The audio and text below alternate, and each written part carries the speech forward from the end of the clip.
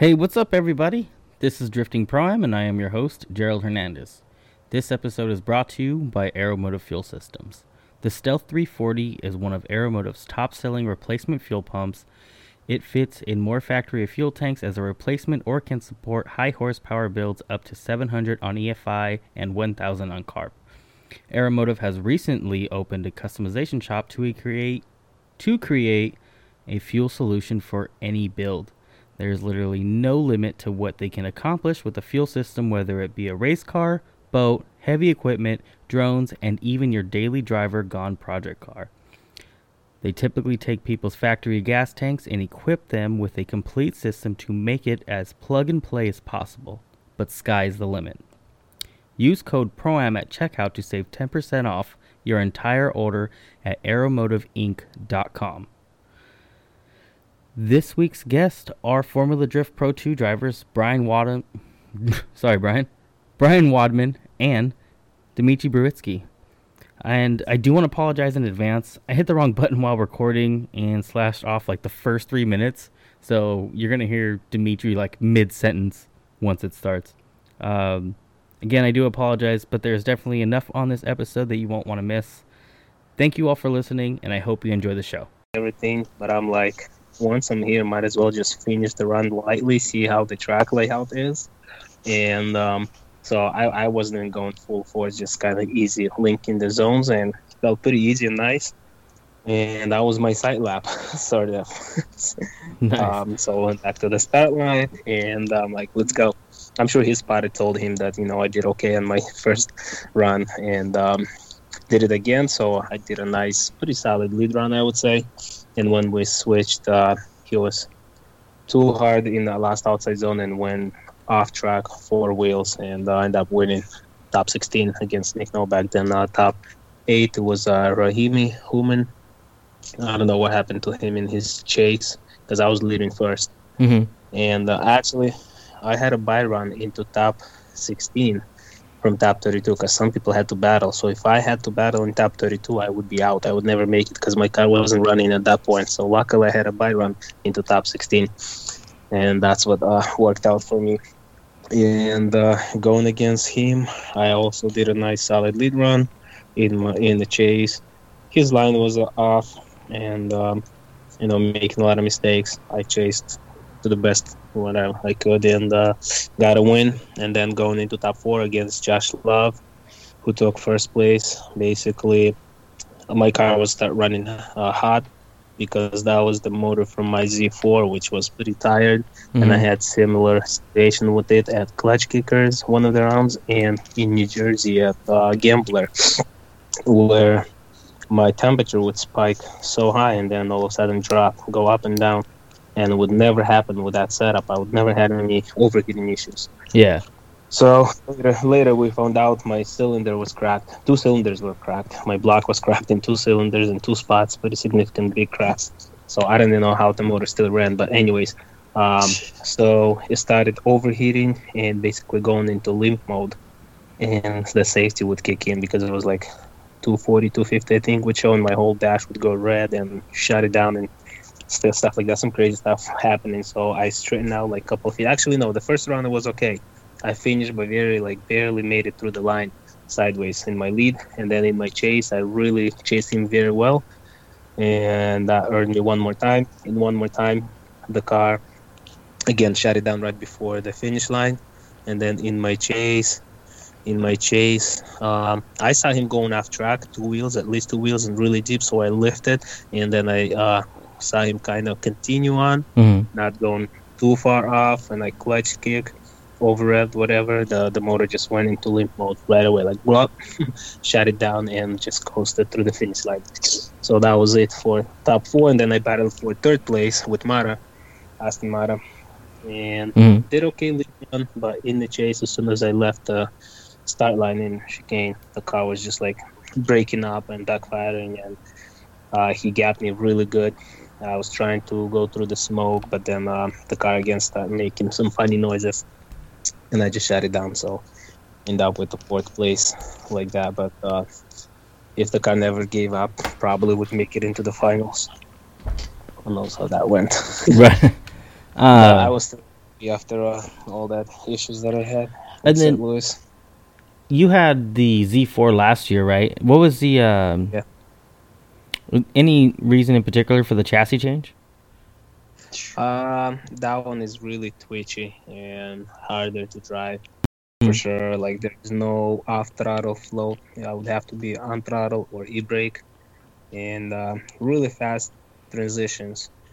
My first year in Pro Am, I had so much problems with spinning out. It was so frustrating. But yeah, that car is so fast. Like you can't switching to E46. It's basically very similar to S chassis S14s because I drove Brian's S14 a few times, and it's so much easier to drive. Like I don't even know. First time I drove Brian's S14, I'm like, this is so boring. I was the first half of the lap. I'm talking to him, yelling to each other, like, is this it? Is this all it takes to drive this car? Like, God, you guys suck. Yeah. This car is so easy to drive, and you still can't drive. Yeah, so I was like really shocked how easy it was to drive car like that. But basically when I tried E46, it was very similar to S chassis. But looks like they have a little more grip, or you can get more grip out of BMW. So, oh, really? Yeah, my Z4 was very, very gripped up. I was always looking to take the grip out, always trying to take the grip out. Oh, wow. Even though I didn't know about a car setup, but yeah, that car was very twitchy, very gripped up. Yeah. Very fast. So, yeah, I mean, I only qualified once last year in Pro 2. And, also combined with some car problems I had that I didn't do well last year. But still, switching to this car, and I really didn't have a lot of practice in this chassis coming out. And right now leading a championship in Pro 2, I think it says a lot. How much easier it is for me to drive this chassis versus my Z4, which I still like and still have it, still take it to some other rounds. What motor and setup do you have in your Z4 now? It's the same thing, S54 turbo, but I had a backup, very low miles stock motor that I dropped it in because I borrowed that motor for my St. Louis round. So I don't know if you followed my stories, what happened. Basically, when I bought the car with a fresh build from ESSA, did a test day in Irvingdale. Went pretty well, I would say. Then came home. Me and Brian went to Englishtown to do another test day. And during practice, it was making a little bit of noise, which sounded like from transmission or something. But I guess it was a valve, and then when I was loading the car into the trailer, it finally dropped the valve and basically broke my block and everything else. So that car you have now is S's old car, right? Yeah, that's his championship car. I bought an old seat off of him, and I keep telling myself it's his championship seat. Seat? Yeah, it's just a Sparco Halo that he had. It's probably out of the Camaro. Okay. Yeah, I remember when we left Englishtown there and it was leaking water. You guys weren't too worried about it, but that was the block, right? Yep. Well, the block cracked and all the water went into the oil, and then they overfilled and started leaking out through the dipstick. Oh, wow. Yeah. That's And I'm like, that's probably like some hose, whatever, water hose. I'm not worried about it. Figure it out where it's coming from, but right now it's whatever luck fucked up. The motor wouldn't turn over, probably clutch broke or something. So yeah. Next day, pull the train, you pull the bell housing, and everything is fine. I'm like, no way. And then I decided to pull the dipstick out, and sure enough, it was milky. It's always a party when there's milk in the dipstick.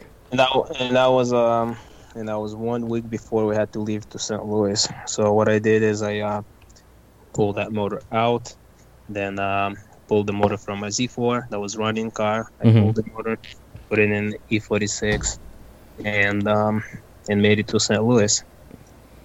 So basically, that motor was, I guess my backup stock motor would do better than that one, but whatever. Anyways, got me through this And then straight from St. Louis, we sent the car with Justin Pollock. He bought a new trailer in St. Louis, so happened to have some room. Nice. And we sent the car to ESSA. He rebuilt it for me. He had a backup, not brand new, but machine block and everything ready to be assembled. So he put a new block, new bearings, pistons, whatever, everything. And we brought the car back to Seattle.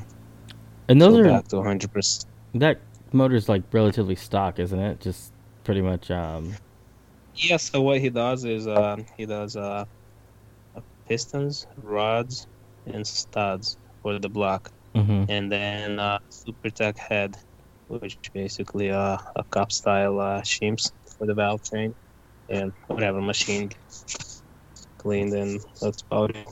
Stock cams, stock valves, stock and Venos and everything else. So yeah, he doesn't do much at all, and he's running 1100 horsepower, I think, and holds up pretty good. I realized for like 40 plus events with like 700 horsepower, 14 pounds of boost. Like yeah, you got a lot of time out of that thing. That's yeah, and I only did 3 oil changes. Dude, seriously? That's funny. You know, I heard some people just won't do it. They're just like, yeah, there's no need. It runs for like 12 hours for like a day every other month. I've seen some people do it that way. Yeah, that's how some people drift. Dimitri and I tend to do 2 events a month when we're into it and when we're driving. Yeah, that's how we put some miles you like on to get there. Are you guys? Are you that anal like about preventive maintenance? Are you changing oil like every round, or are you like will you skip a day? Well, that's the thing that me and Brian is very bad with preventive maintenance. We run it till it dies. We swap the car or swap the motor and keep going. So yeah, instead of changing oil, we're just changing cars, I guess. Nah, I'm trying to step that up big time. Myself. I want to make sure that I do everything I can to keep everything, especially with this new Pro car that I have for this year. Yeah. Same thing. Trying to change the fluids in the diff, in the trainee motor every round. So, well, I didn't have to. Actually, I did. When I swapped the motor, put fresh oil, then as a because you had to. Fresh oil. Going to Texas, we're gonna be doing the clutch, so probably gonna change all the fluids also. Yeah. Well, what happened to your clutch? I finally learned how to slip my clutch a lot on purpose because with the Z4 I snapped a lot of axles and diff because it was all stock, and then in practice on E46 on Thursday when we had a little bit of dry hour of practice, I did a crazy clutch kick and I snapped my pinion inside the diff, which is quick change. So luckily we had a spare and we tear it apart and rebuilt it on the spot with no tools, nothing, just used torch instead of press to heat some parts off and cool out the other to take them out and put them back in, whatever. So the next day basically I was afraid to break anything, and I was slipping my clutch so much that I warped my the middle plate that goes in between the twin disc. So it holds and everything, but when they're trying to take off, it basically jerks the car or like just grabs it in 1 second and stuff like that. So, but yeah, I get the hookup from Clutch Master, so they're sending me new clutch. Oh, nice. And they will rebuild this one. Actually, ESSA is bringing it to Texas, so we're just gonna change it out real quick. It doesn't take much on the lift, a couple hours or so. So we should a lift is nice. Having to, what transmission do you have in that? A dog box, I assume? Yeah, that down is dog box. Yeah, and having to do that on your back kind of sucks. I mean, that train is not that bad. So even on jack stands, I could do it, but definitely better on the lift. Yeah. I was trying to put a battery in upside down today on the bottom of my car, and I was struggling with it. So, Brian, if we can get some more info on your car, if I'm not mistaken, that car was a previous Pro 2 car as well, correct? Yeah, Jeff Donati is who I scooped the car from. Yep, so that's LS3, Magnuson supercharger. Quick change, dog box. That's about where it's at. 700 horse.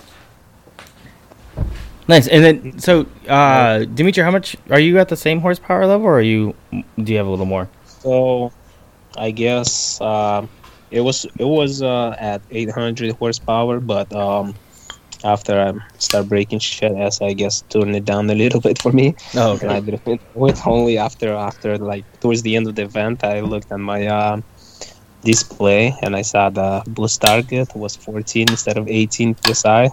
I asked, and he's like, "Oh yeah, I lowered that a little, but you don't need that. The car will last longer." Right? I'm like, That's but fun. yeah, it's about 700 right So, now, are you- which is plenty. Okay. And then I was going to ask you, too, is like, do you guys feel you guys are, like, being left in the dust, on the run-up, or are you guys be able to keep up with even, like, the fastest drivers? Never felt that. Only once with Aston Martin, but like I said, my car was breaking up. But I usually don't jump the line in the chase and don't try to like race it off the line. I always wait for the lead car and just keep my eyes on them, and I always had enough power to basically accelerate with them. So, Oh, okay. but so far, whoever I ran with, Gotcha. so I was felt sure good. that's fast cars. So I don't know. I felt good the first round, and that was my good round. Second round was car problems, and then also the rain, and possibly my driving also that just wasn't good on the rain in the bank, and power steering issues. So can't judge it off much for my power with everybody else. But I think the car's pretty fast. I mean, in the dry, should definitely be Why pretty you decent think with the grip. 700 horsepower is kind of not enough on the lower side in Pro 2? Jared? What? Say that again? You said if we feel like we've been left in the dust Correct. on the run-ups. Yeah. Because of the 700 horsepower. So you think that it's not enough, or on the lower side? Or No, what? I was just asking from your end, because I've heard it's like so many crazy things of like, okay, so if I'm not mistaken, Nick Novak has Alec Hilbrom's old car, which is like what, 1,000 wheel horsepower, if I'm not mistaken. Probably was more, but I think it got turned down to. I would have, maybe. I would assume I think so like for the same reason. And And 9 My biggest question is like, so everyone's on Achilles this year now as well. How are the grip levels on the 255 like with a 700 horsepower car? Like, are you guys spinning? Excuse me. easily on the run up. Yeah, I can easily spin my tires. So that's the other thing I was gonna say, that you can run as many horsepower as you want, but with 255 tires, it's That's what I was kinda, gonna say. not for us. So yeah, I think it's good. And I know a few guys that I talked to who ran Nexons for a long time, for years, when they and they ran like almost single digits tire pressure in them, like low teens. Oof.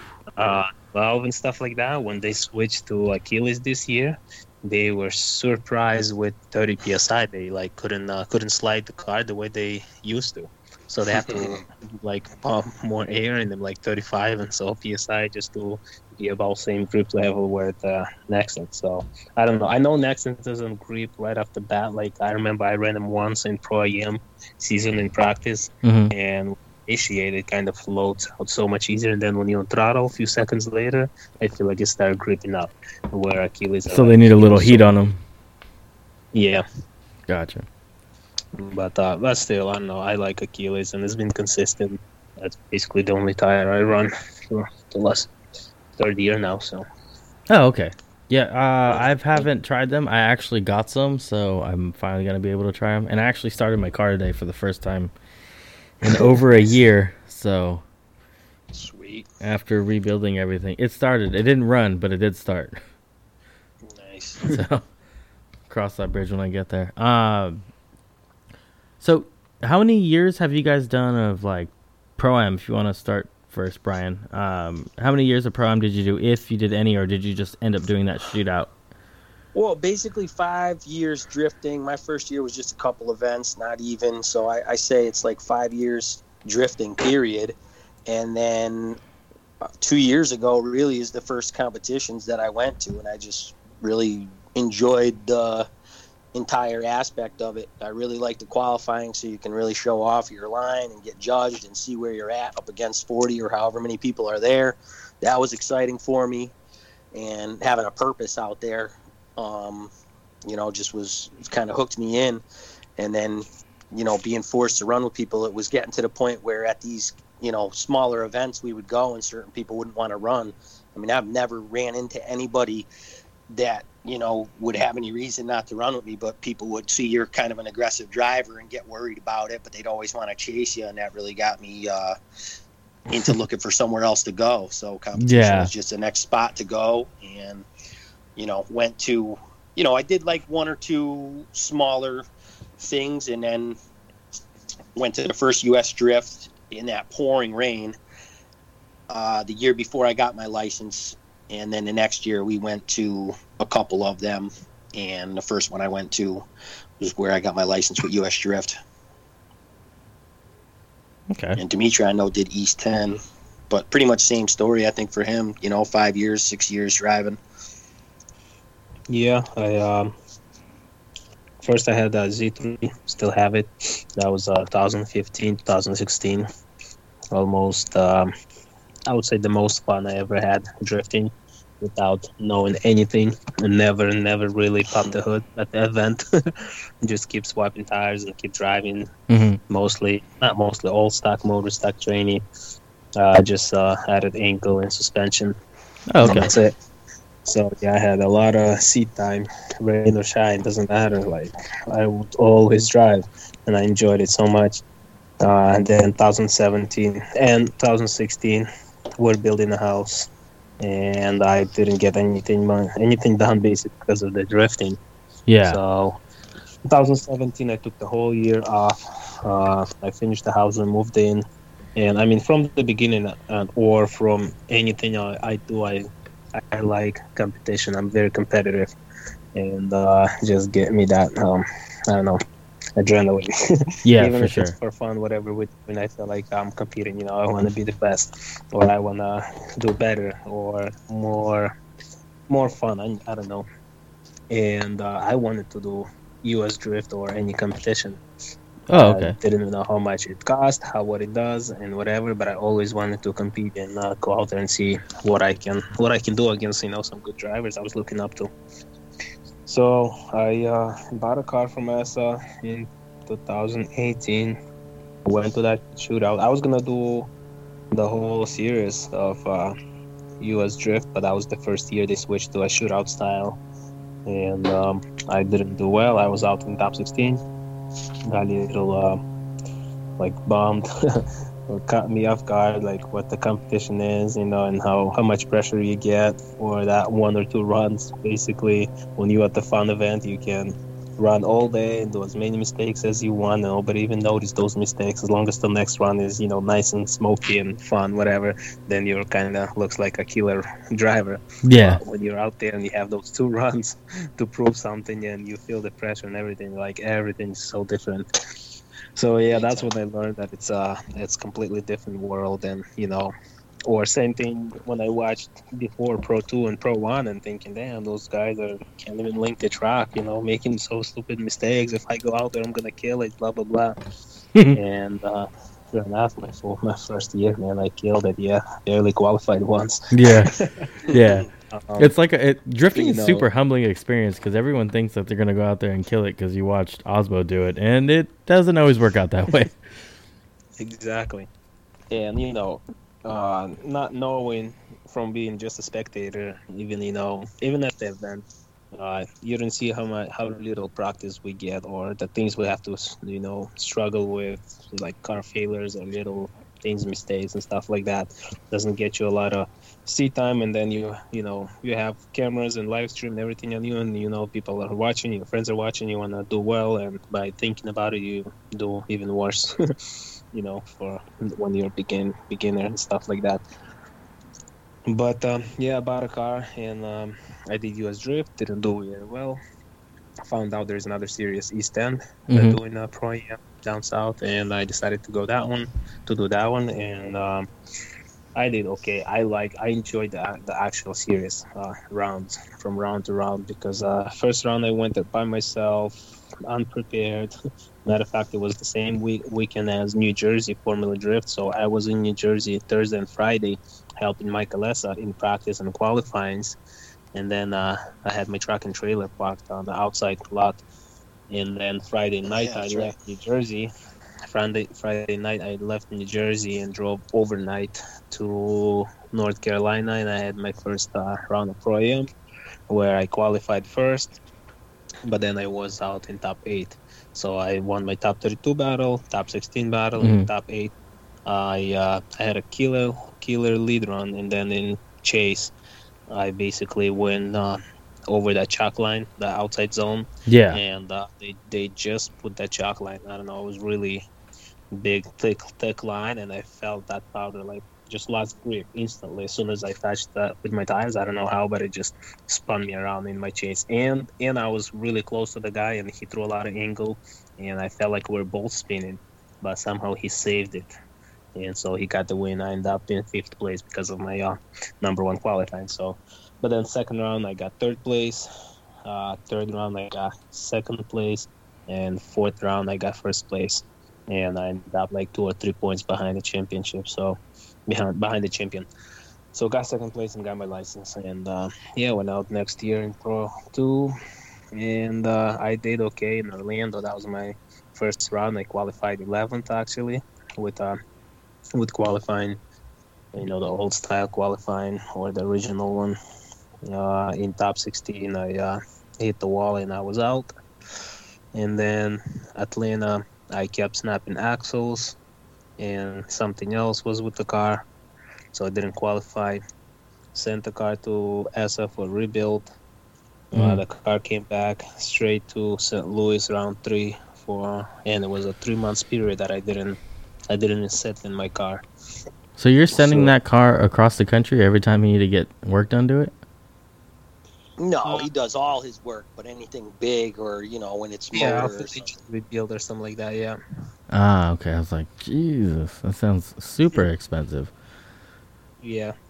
It's only been there twice, when he bought it and then that one time. Ah, okay. That makes a little more sense now. That's why I was like, Jesus, how are you guys getting by with this? Then my U36 I sent after St. Louis. Yeah, we were going to be in Washington right above it, so it worked out. Oh, okay. So basically, it was when I sent my Z4 straight from Atlanta, it was $1,000, and then it was $1,500 to bring it to St. Louis. Same thing with E46, it was $1,000 to send it to Cali, and I think $1,000 or $1,200, or maybe even $1,500, I don't know, to bring it back to Seattle on an enclosed trailer. So, anyways, it's only $4,000 in shipping. Trip. $4 or $5,000 shipping. Jesus. But yeah, so for some of us, the $5,000 is our whole season.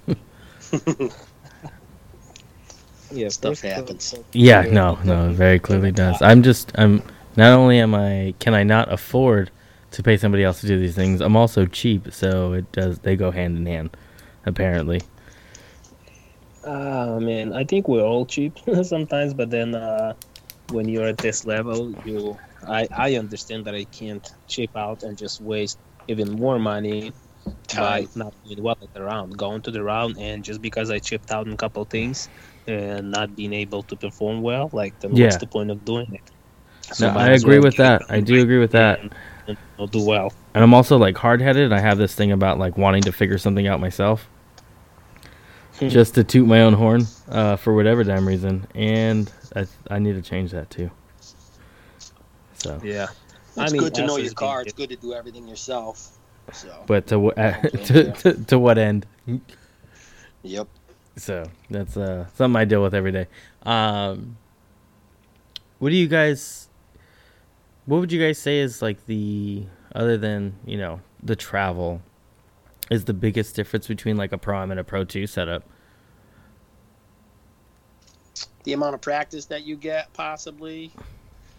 You guys get like slim to none, huh? It's very different though from years prior. I mean, this year for Pro 2 is pretty awesome in some aspects compared to last year and all the other years. It's for being my first year in it. I know that a lot of things were different before, and it seems, we have less drivers now because of COVID and because of whatever else. And, the time crunch on the season. So, everybody's basically in the show.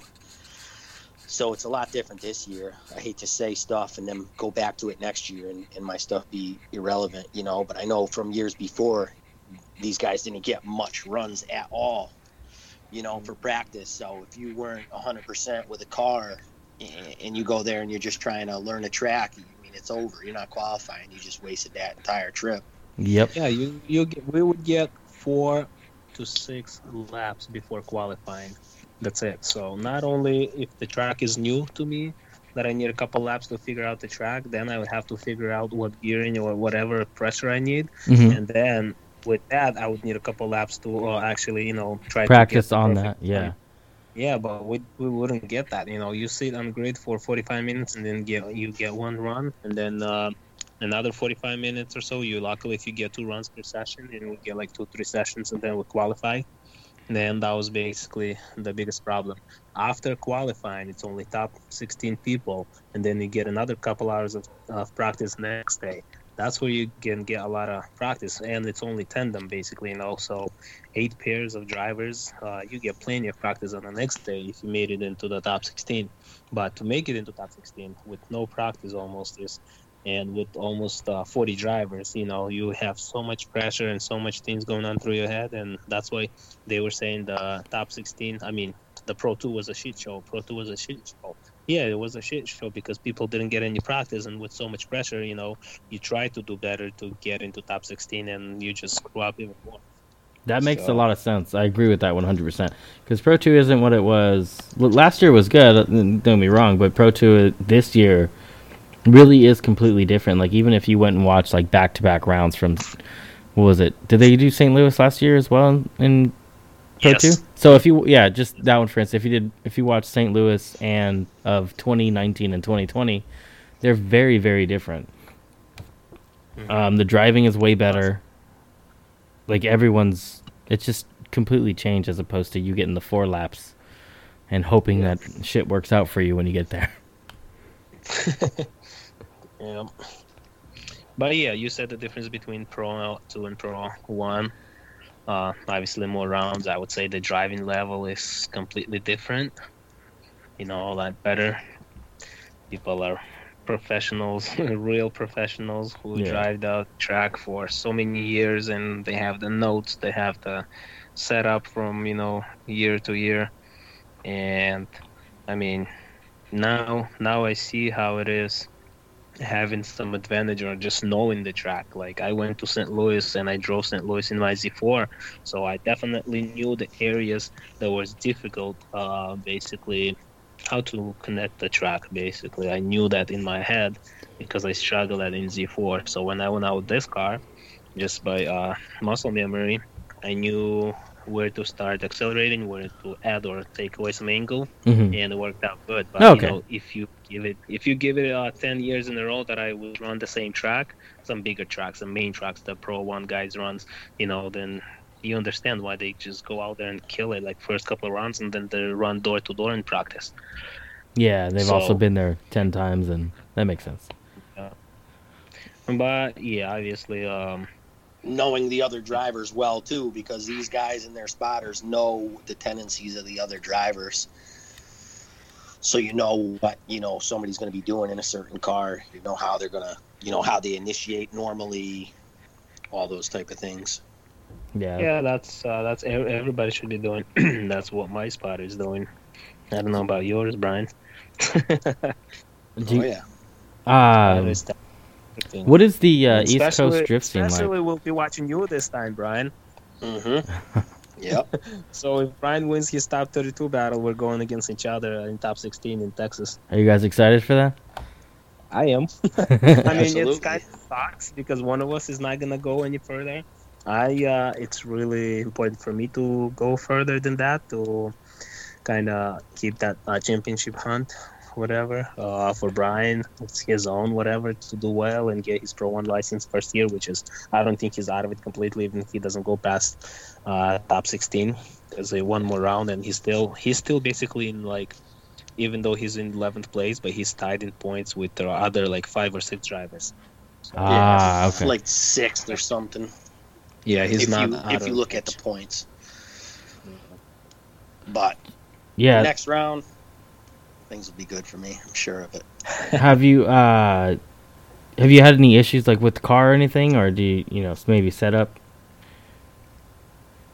Dimitri talked about some of his issues. For me, I'm changing oil a little bit extra because we did see some flake in there. I'm not used to 9-to-1 compression and supercharger and all this other stuff. So now I know, after 10 events, basically, it just the block needs to be taken down a bit. You have to change, a few things. So I'm going to get on that a little bit more and hopefully have some help. Get into that a little bit more. What do you mean by they need to get? Well, just with a motor with this amount of power and supercharger and everything else. I mean, Donati used to take it apart after 3 events. Jeff Donati, who built it, 3-4 events, he would take it apart and re-ring it and everything else. So, yeah. So Donati ran 3 rounds, right? 2 or 3 rounds, basically in FT, and then sold it to you, and you ran it on events, and now you're doing Pro 2, so it's like almost on the 3rd year, not being over. Basically, the yeah. Rebuilt, so definitely would need a rebuild. That sounds so extreme. I need to look into that now. Well, to do 3 events and then to tear a whole motor down. Everything else depends on the build that you have and everything else, but how much you drive, Yes. So Donati would do a practice day or 2, and then he had 4 rounds to do with the car. And I bought the car. I did a test day with it just to see what it was about when I bought it. That was after, in Ohio, where he's from, when I went to that shootout, whoever that was with, MDU. MDU? Yeah, at MDU there. So on the fun day after the event, I did a couple of laps in it, and basically that's a full practice at FD. Then after that, I came back, and with Lock City Drift at Thompson, I did an event with it, and then another event, which, those events, you get more time than you get at a full FD event. And I also brought it down to Clutch Kickers, did an event over there with it. So I definitely got some use out of the thing. Is it being rebuilt right now, or is it good to go? Unfortunately not. It's chilling in a trailer in Seattle or area in Washington, getting ready to come down to Texas, and we're going to hope the thing holds together. You did get a spare motor into the trailer, right? Yeah, we have a spare. Yeah, we just have a spare 6.0 sitting in the trailer. Just in case. Yeah. Stock bottom end one. Thomas Miata brought that down for me. He's one of the people helping me out on my crew.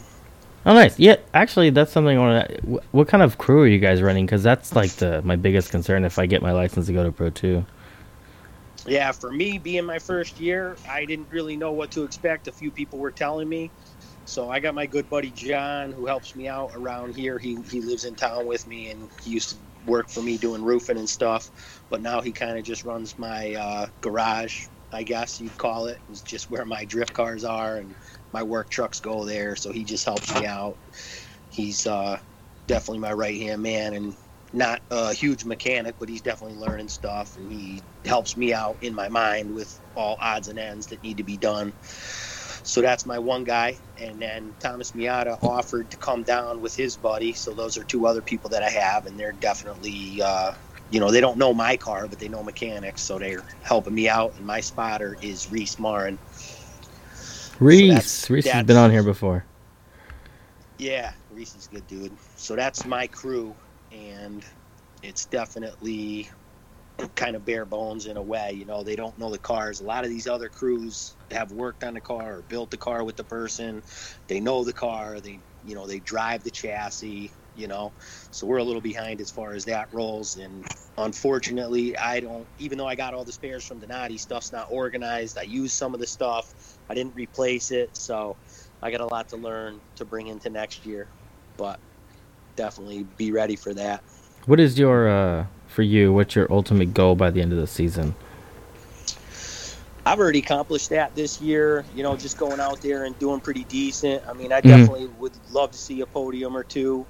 But it's tough competition, it's hard to. It was hard for me to figure out what I wanted out of this year because I knew it was going to be different than last year. I mean, if it was last year and I even made it into the show with 40 plus drivers showing up, and they pick only 16 with their, that would have been my goal last year. Qualify a couple of times. You don't realize how hard that even is. People don't see that until they're there. So this year is, just so much different. It's I was happy with the first round that I went to. The car was good. Everything was good for me during practice and everything else, which what would have been qualifying, I was told by a bunch of different people I was in the top 3 or top 5. So that right there for me was awesome. And then the next round, I got knocked right off of anything I was standing on when I couldn't put anything together. But we didn't know what to do with that car in the rain, and what I was told to do, I didn't do, and I'm regretting that now because I should have took some more advice and done some things better to give myself a better chance, because I was not set up right for the rain. Didn't get much practice in it because the power steering went. And kind of threw the round away. What was the advice you were given for the rain? Take off my rear bar and lower my air pressure more. Yeah, rear sway bar. Just take it right off and then lower the air pressure. Those were the 2 things I should have done to give myself the most amount of grip. And because we didn't get that second practice, and in my first, even just my first practice, it was going to be wet, and then it turned to dry. So the gears that I had in the car were totally wrong. And then I practiced in the dry, and then we changed the gears, not knowing if it was going to be dry or wet, but figuring it was going to be wet. But it seemed like the best choice to change those gears. We changed the gears, and then I went in there and threw it all away. My run in top 16, I initiated in. Everything seemed to be going fine, but the car was on full lock, and next thing I knew, it hit the wall a couple of times. I didn't get scared. I didn't worry. But it was just so slick out there, the car started over-rotating more. Maybe I could have held the handbrake and just dragged it against the wall, but didn't really think of it at the time, and I don't know if I would have done it if that's what I was supposed to do, but the car just kind of rotated, and that was the end of it. At least you feel safe in the car when you hit the wall. Yep. With how much stuff they have us wearing these days, at least it doesn't feel like you're going to die. No, this is why I got into this sport. It's one of the safest things I know how to do. I mean, I used to stunt street bikes and just go crazy. Oh, see? There you go. All kinds of stuff that I did. Yeah, so in this car, nothing scares me. Yeah, what is it? With age comes the cage? Mm-hmm. Yeah, Dimitri's got a good crew. Talk about your crew, Dimitri. I was just about to ask. I mean, it's, I don't know if you can call it a crew, but I have my younger brother who's flying to every round and is helping me a lot with everything, but he was never like a car builder or anything like that. Oh, okay. Just to have an extra person Yeah. there. Well, I'm not a car builder either, but that's the thing. That's why I bought the car fully built from ESSA, and having him there on the team, basically helping me and giving me advices. And I just feel like I'm next to the daddy, and daddy got me if anything happens, which exactly what's been happening for the past 2 rounds. Is that why you just turned your boost down? He's like, he doesn't need this. Yeah, no, nah, for real. seriously, that's a huge help, man. He really hooked you up as far as that goes. Yeah, like with any questions, like any setup, like even the gear, what gearing I need. Like they go out first in practice, so he runs a couple laps, and right away he texts me and tells me this, and that. Or well, I'm on his crew when he's running, and he's helping me when I'm running. So yeah, you got the cheat sheet. So when yeah, we're there, basically. he tells me, all right, this is what you should expect on track. This is what you should do there in this area, in that area. This is the gear. This is about what you should do. So I get huge help from ESSA. So I'm really happy with that. And like I said, my brother, and then one of my, Alex is my main guy, mechanic, I would say. He's also, like Brian had, Johnny, my worker, works with me. We're doing construction, residential, whatever, siding, roofing, additions, flipping houses. So he is my main guy in the business and a good friend of mine. We know each other for a long time. So he travels with me to every single round. And then I have my nephew, or like a cousin, who also works on planes, and he's a pretty smart guy, knows a lot of stuff, and he's a good mechanic.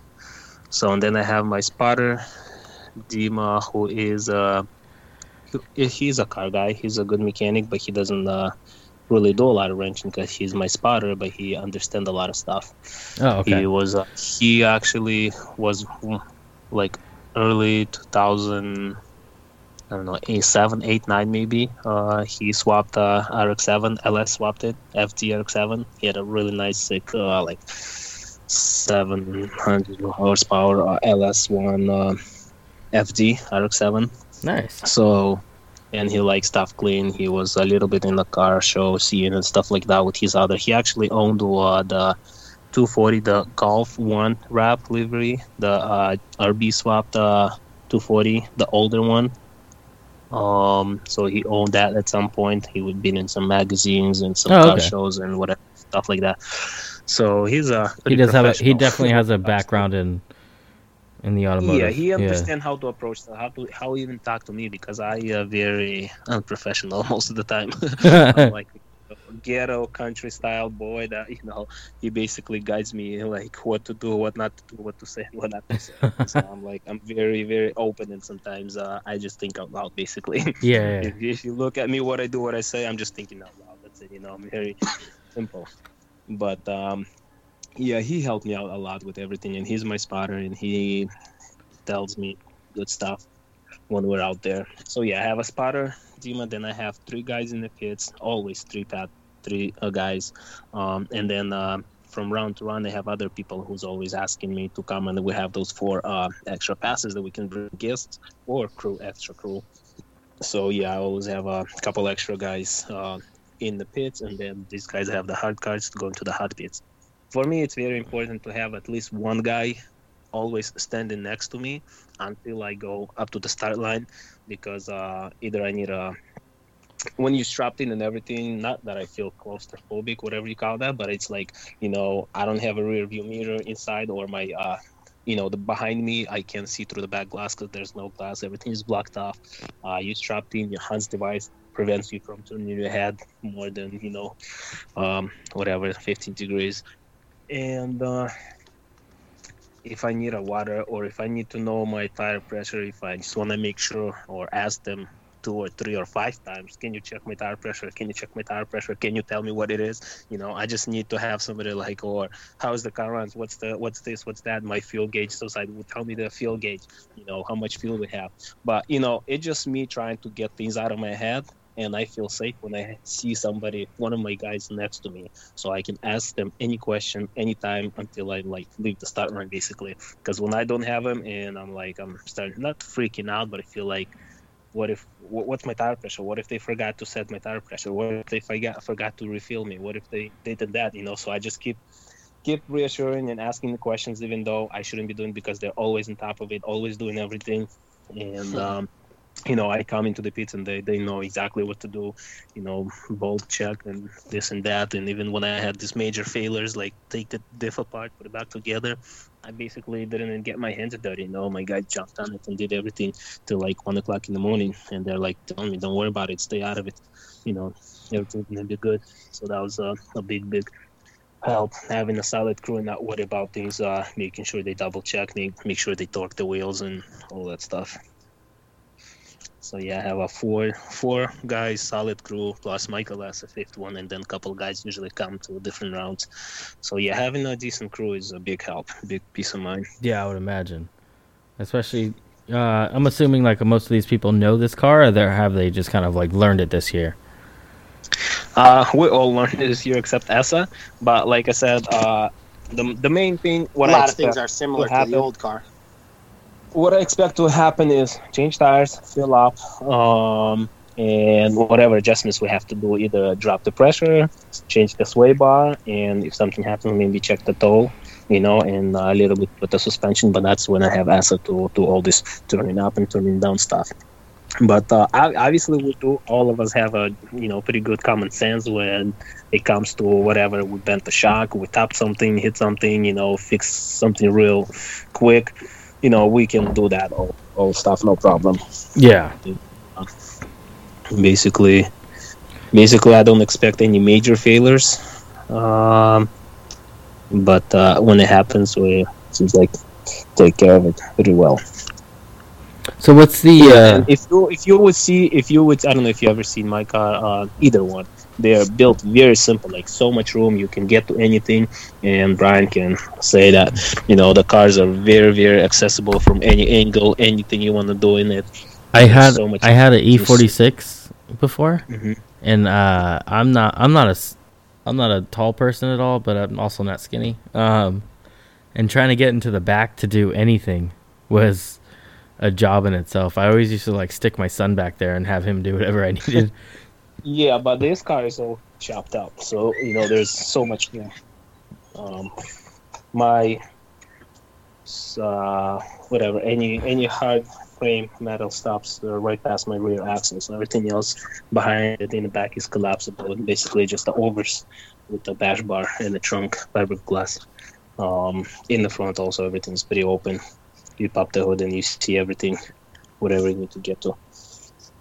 So there's no brainer. When it comes to electrical stuff, I'm not really good with, and electronic tuning and all that stuff, and I don't know nothing about like mechanical stuff. I can wrench and get things done pretty quick when it needs to. Yeah, I just finished my electrical today. That's why I was able to finally try to start my car. What is it that you have? What's that? What is your car? I know I've seen it before, but I forget what it is. It's a 04 Cadillac CTS-V. Okay. So it's we'll see how it does this year. It's got a lot of changes made. What's that? Is it 5.7? No, it's 6.0. 6.0. Nice. The first 2 years came 5.7, but I blew the flywheel up last year, and it took out my my engine block with it. Wow. Yeah. So you got T56? No, I have a Muncie M20. So basically, kind of like the dog box style with the side shift, without the whole dog box. Okay. So it works. When it don't work. I almost bought that 4-door Cadillac, the black one that dude had. Nick? I don't know if his name was Nick. I can't think of his name right now. It was the black guy one. That does welding. Yep. Yeah, it was Nick. Black. Yeah, he's actually he sold his car and he ended up like parting it out, if I'm not mistaken. Okay. Yeah, no one ended up buying it. Yeah. You did yourself a favor, probably. So don't. Yeah, I seen he was like doing some, certain things were turning me off just because I knew he was having a little bit of problems with it and everything else. And like I said, I'm not really one that's into wrenching and everything else, so I don't really want to deal with that. It's a lot to deal with when you're trying to like build something that not only doesn't have it doesn't have the support. Like you gotta figure this stuff out yourself, which is a fun task in itself, depending on who you are. But it's not for everybody, that's for sure. Yeah, and if you don't make a second one, you're not gonna have spares, so it's just not good for exactly competition or. Nope, no, it is not, and this is a competition vehicle only. So we'll see. We'll cross that bridge when I get there. I still need to get an angle kit made, so. Wild. Yep, I make poor choices, not good ones. It happens. It does. Do you guys plan on making any changes to your guys' vehicles for next year, or are you guys just gonna stick with the same thing, whether or not you do move to Pro 1? Dimitri? You're gonna ask for that 4 PSI back? I'm not really planning to go Pro 1. I mean, maybe I'm pretty sure I will get my license. Maybe I'll do a couple of rounds for fun, whichever combined with Pro 2. Okay. Just throw bigger tires on it and go have fun, get more practice in. But I mean, S was building me another motor right now, a fully built another motor that can handle 8850 to the wheels, solid, proven with no failure. So basically we're gonna control the power as we need it by boost, and I think the car is Pro 1 championship, won the championship. The car definitely can do it. The question is if I can do this. So, yeah, I mean, it doesn't need anything. Nothing. If you go Pro 1, just basically tune up the boost and put bigger tires on it and let's go. My car I'm pretty happy with, too. I made a few changes when I bought it, and they've been panning out pretty good. It's just, it's a competition car. The way it's set up, it needs to be kept on top of. Yeah. And as I already touched on, getting a spare motor and, rebuilding the motor more often, or just having everything checked, not a full rebuild, but definitely get the rings right, make sure bearings are done and everything else. I think I'll be set. I was really happy in the first round with the car. So I'm hoping this next round in the dry, as long as we can get the power steering correct and the steering rack correct, should have a decent outcome. Should have some fun in practice and get some good battles in. And, for next year, I think the car is fine. I don't think that anything really needs to be changed on it. Again, just maintenance, a good spare package, make sure everything's organized. That's a big thing for me that I want to step up. Other than that, I think we're good to go. You guys both running with spare motors on your trailers, or? No. I have just a junkyard motor that that's we a can spare throw everything on and cross our fingers with. Yeah, and that'll be the one that gets you through hell and back. I was planning on having a spare motor, but basically I used it. I used my spare motor. Yeah. It's gonna be but Asa has a spare motor, so, and I did talk to him, like, if I end up needing it, we'll be able to use it. Like, yeah. Oh, that's cool. The boss has it. The boss, yeah. Another thing that's been tough on me, and Dimitri a little bit too, probably, is just not having the vehicle here. Every round it's going to the next round, so we don't get to do any testing, we don't get to do any fixing. We have to do it right before, during, or right after each round. My big rig left Connecticut and went to St. Louis, and right after St. Louis it went straight to Washington State. Now it's coming from Washington State to Texas, and then it's getting driven to California. So we're saving time, money, and gas, but at the expense of not being able to have the car with you. Yeah, no, that makes sense. So that was the reason Dimitri had to send his car back to ESSA, because to bring it home and bring it back out would have been more expensive. Yep. So. Yeah, that seems like it's going to get a little pricey if you're trying to get to and from each event, as opposed to from one event to the next and paying for storage for, a month or two. Guys are doing that. The Jersey guys? Yeah, the way it's set up with us being in Connecticut, the first round was the closest, and everything from there got further away, so it just didn't make sense to come back.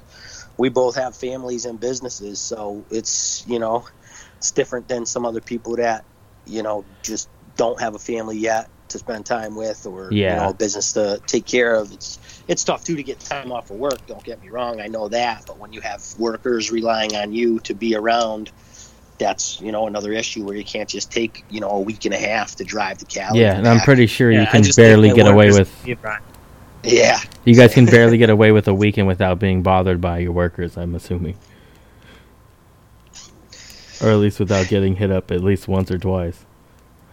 Yeah, I always used to answer every single phone call. One thing that drifting, getting older, and having my family and my kids get older is, I just put the thing on silent a little bit and check my voicemails later. But I always prided myself the first 10 years in business in answering every single phone call, almost every time. But yeah, recently I was surprised a few times. I couldn't reach you. I called you. Like, was he okay?